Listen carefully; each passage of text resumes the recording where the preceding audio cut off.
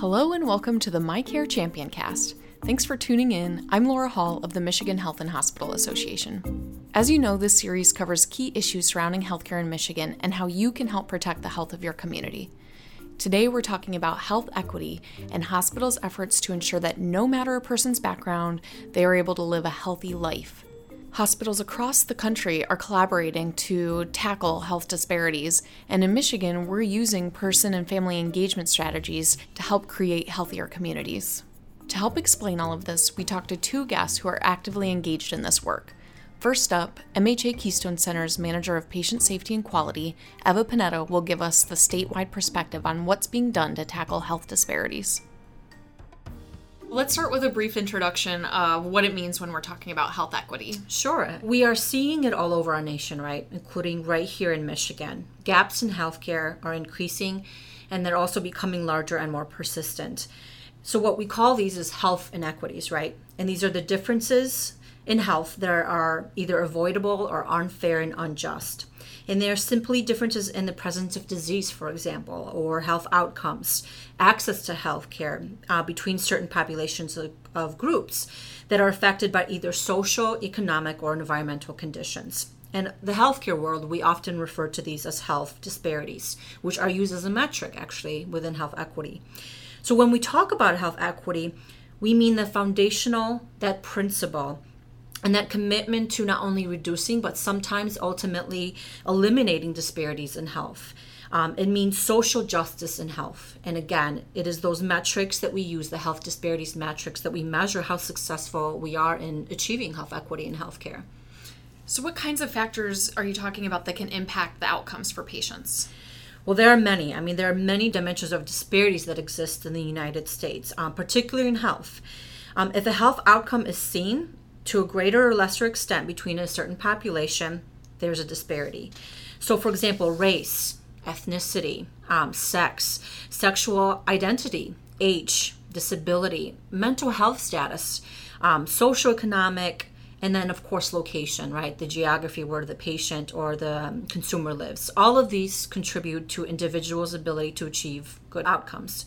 So, for example, a recent study shows that the overall mortality rates has been declining, which is great. However, the social economic differences in mortality has been widening in recent decades, which is very concerning. And national rates in the United States continue to reveal that Blacks consistently have a higher death rate compared to whites in almost all of the leading causes of death.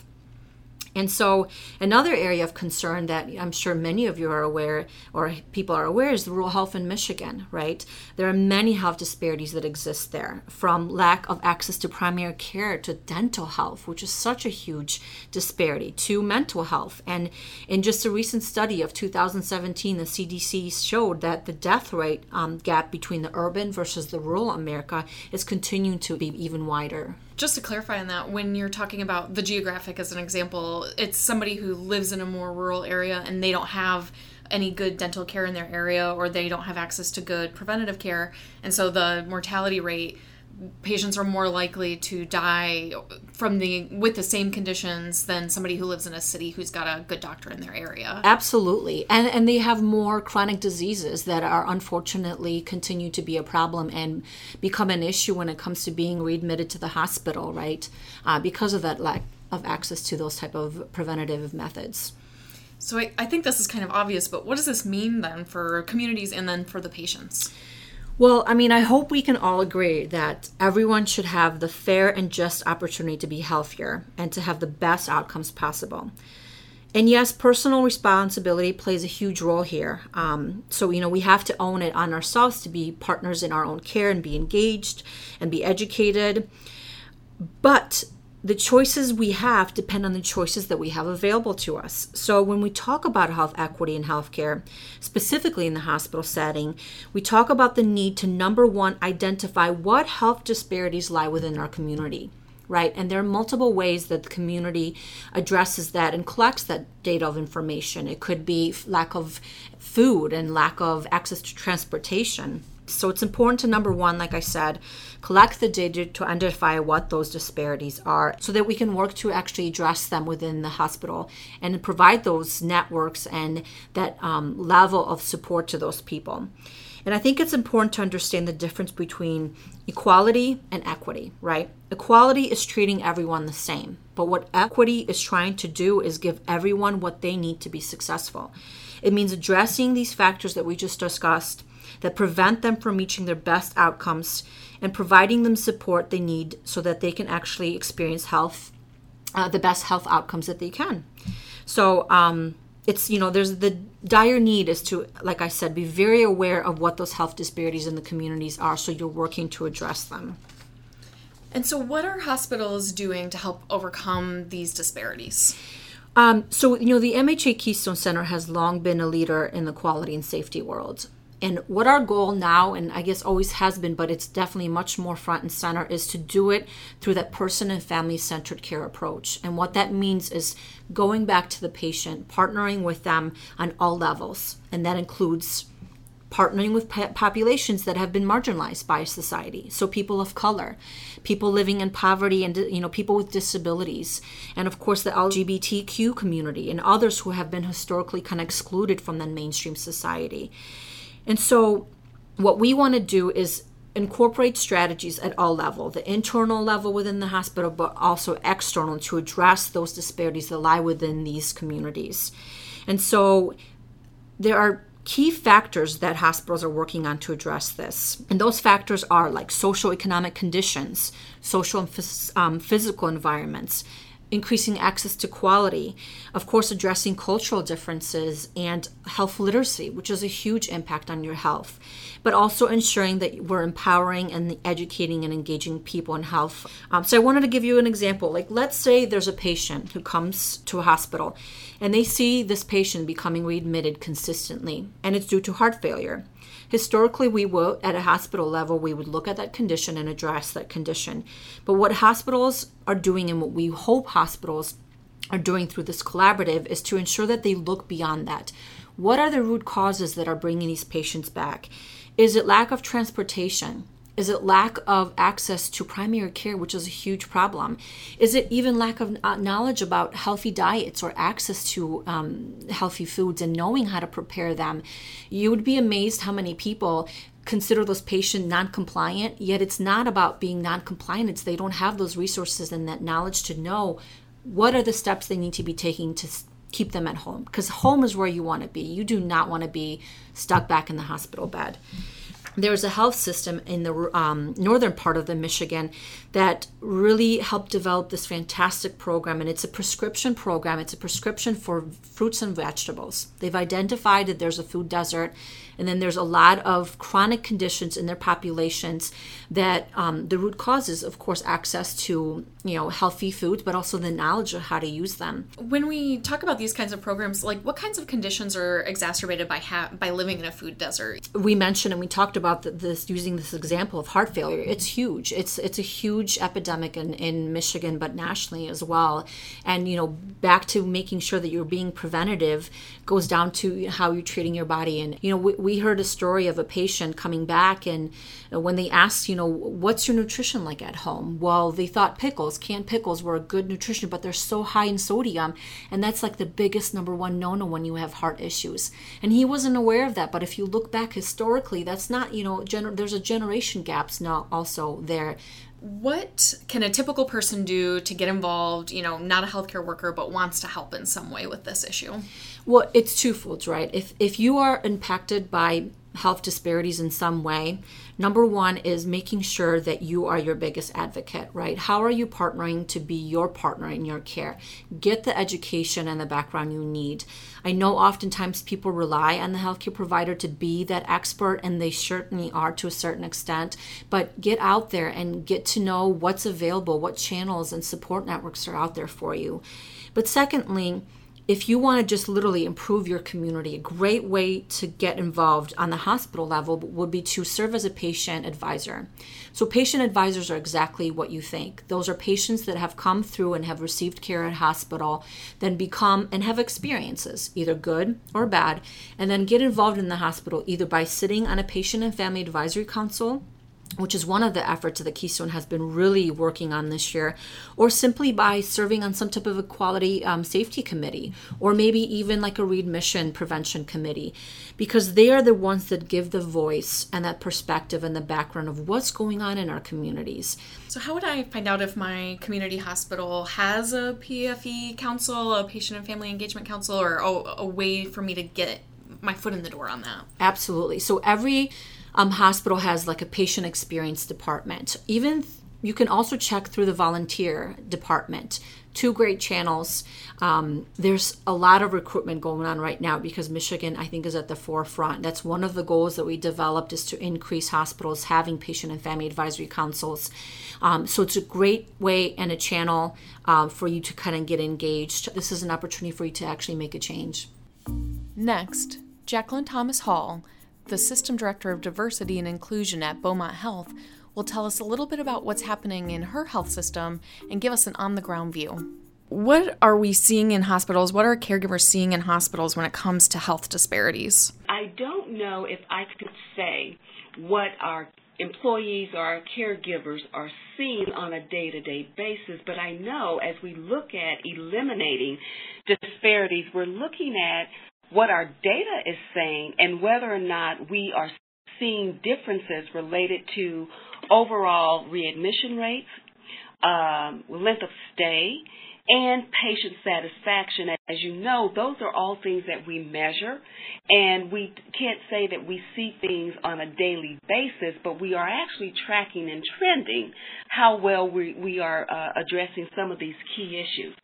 But what we see in the hospital, or what we have the ability to address, are things that are related to the overall patient experience, related to, as we understand our interactions, from the time a patient or a family picks up the phone, are we creating that environment, or are we creating that first point of contact and experience where our patients and families feel respected, they feel engaged, and they know that this is a place that's going to be, dedicated to their best care.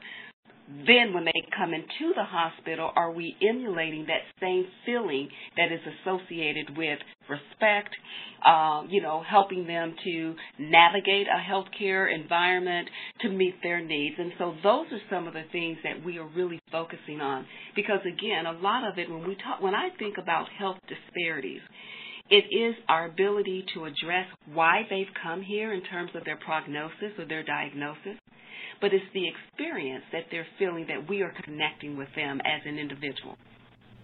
And why is this important? Kind of to bring it down back to the very basics, why is this important? On several levels, I'd like to speak to that. So number one, it's important to the family and the patient because it really creates a different level of connecting to that caregiver. When a patient and family feels like I see them, I know them, then they automatically begin to feel that they are going to get the best care. From a caregiver and from a hospital or health system perspective, it creates an environment that we know or that we are providing the best care, which is ultimately going to impact our bottom line related to eliminating readmissions or decreasing readmissions. It impacts our bottom line related to patient satisfaction, and it creates a sense of connecting to community. So all these things are interconnected in our ability to provide that best care, which, again, when we think about those things that's most important to healthcare is quality and safety. And when we're talking about health equity, are we mostly focused on, race or gender? Or are there other factors that are looked at when we're talking about this? Yeah, the interesting point to that is that when we think about health equity, a healthcare organization has to look at all the different data points that they have. And then it's important for them to understand their communities that they serve, their service area, which then allows them to stratify the data in a way that is most meaningful to them. And when I say that, of course, we want to make sure that we are looking at race, ethnicity, age, gender, but in some pockets, some of those stratified data points may not be relevant. So we don't want to spend time on looking at data where we don't have a critical mass, where we don't have the ability to impact those issues, but we really need to focus on the ability to capture this data in a way that's most meaningful to the organization. And so for Beaumont, it would be looking at our 8 different service areas and ensuring that we can capture data along all those different elements, but again, stratifying it in a way that's most meaningful for that particular service area.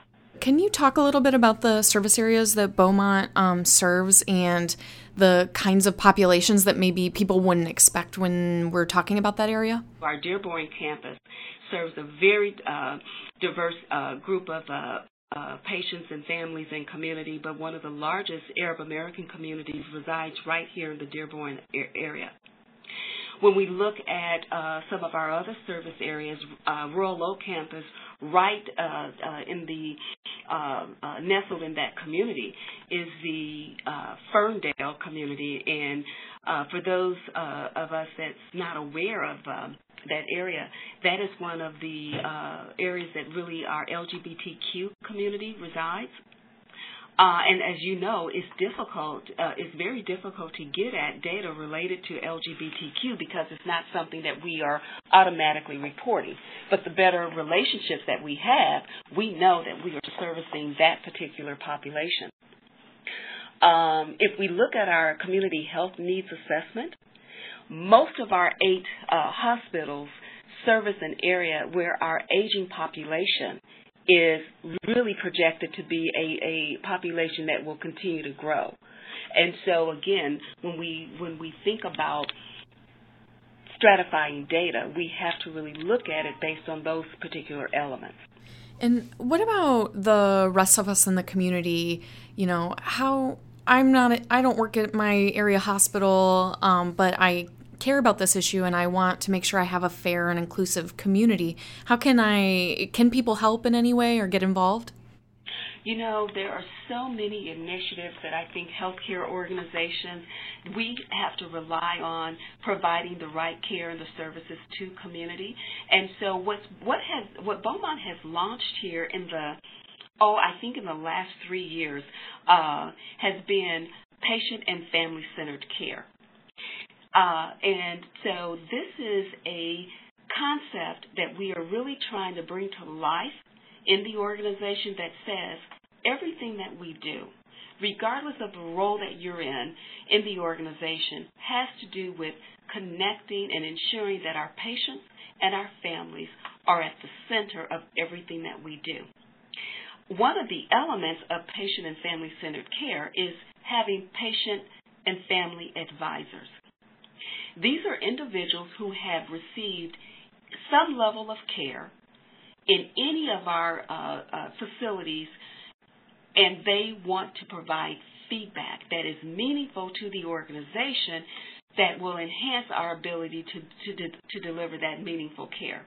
So we are in the process of identifying PFAs as well as creating an environment where the patient and the family, and most of them come from community, are actively involved in providing us feedback and getting engaged in the work of healthcare and not necessarily having to be a healthcare provider. What kind of examples do you see of changes or improvements that happen after an organization starts implementing these person and family engagement efforts?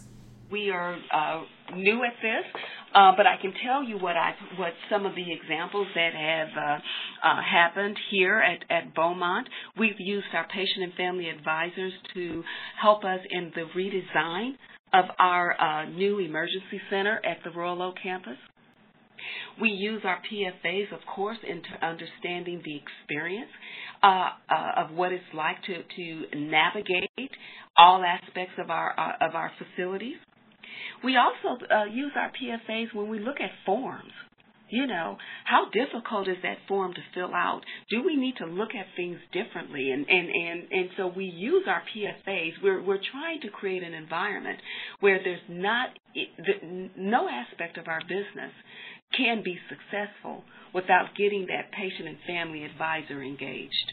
Do you have anything you want to add or make sure people take away from this podcast? I guess as I think about this and we think about health disparities, and to me it really is about taking that concept and bringing it down to a level where everyone feels that, number one, not only do they understand what it is, but how is it meaningful to who they are based on what they do on a day-to-day basis. And so as an organization, we're just getting our heads around that because, as you know, health disparities is a huge topic, but you have to break it down. And so what our goal is really is to create a framework so it doesn't matter the hospital you're at, the ancillary care facility that you may go to. We know that as an organization, our goal is to provide quality care, which once we really get our head around that, it will eliminate or begin to reduce disparities that our patients and families may be experiencing today. If you're interested in getting involved in your local hospital's person and family engagement efforts, we encourage you to reach out to them. You can also read more in the Take Action section of mycarematters.org, and there will be a link in the show notes. You can also lend us a hand by spreading the word to your friends and family who also care about healthcare in their communities. Thanks everybody for listening. We'd love to hear your feedback. Leave us a review or email us at communicate@mha.org. And be sure to join us in 2 weeks for the next episode of the My Care Champion Cast.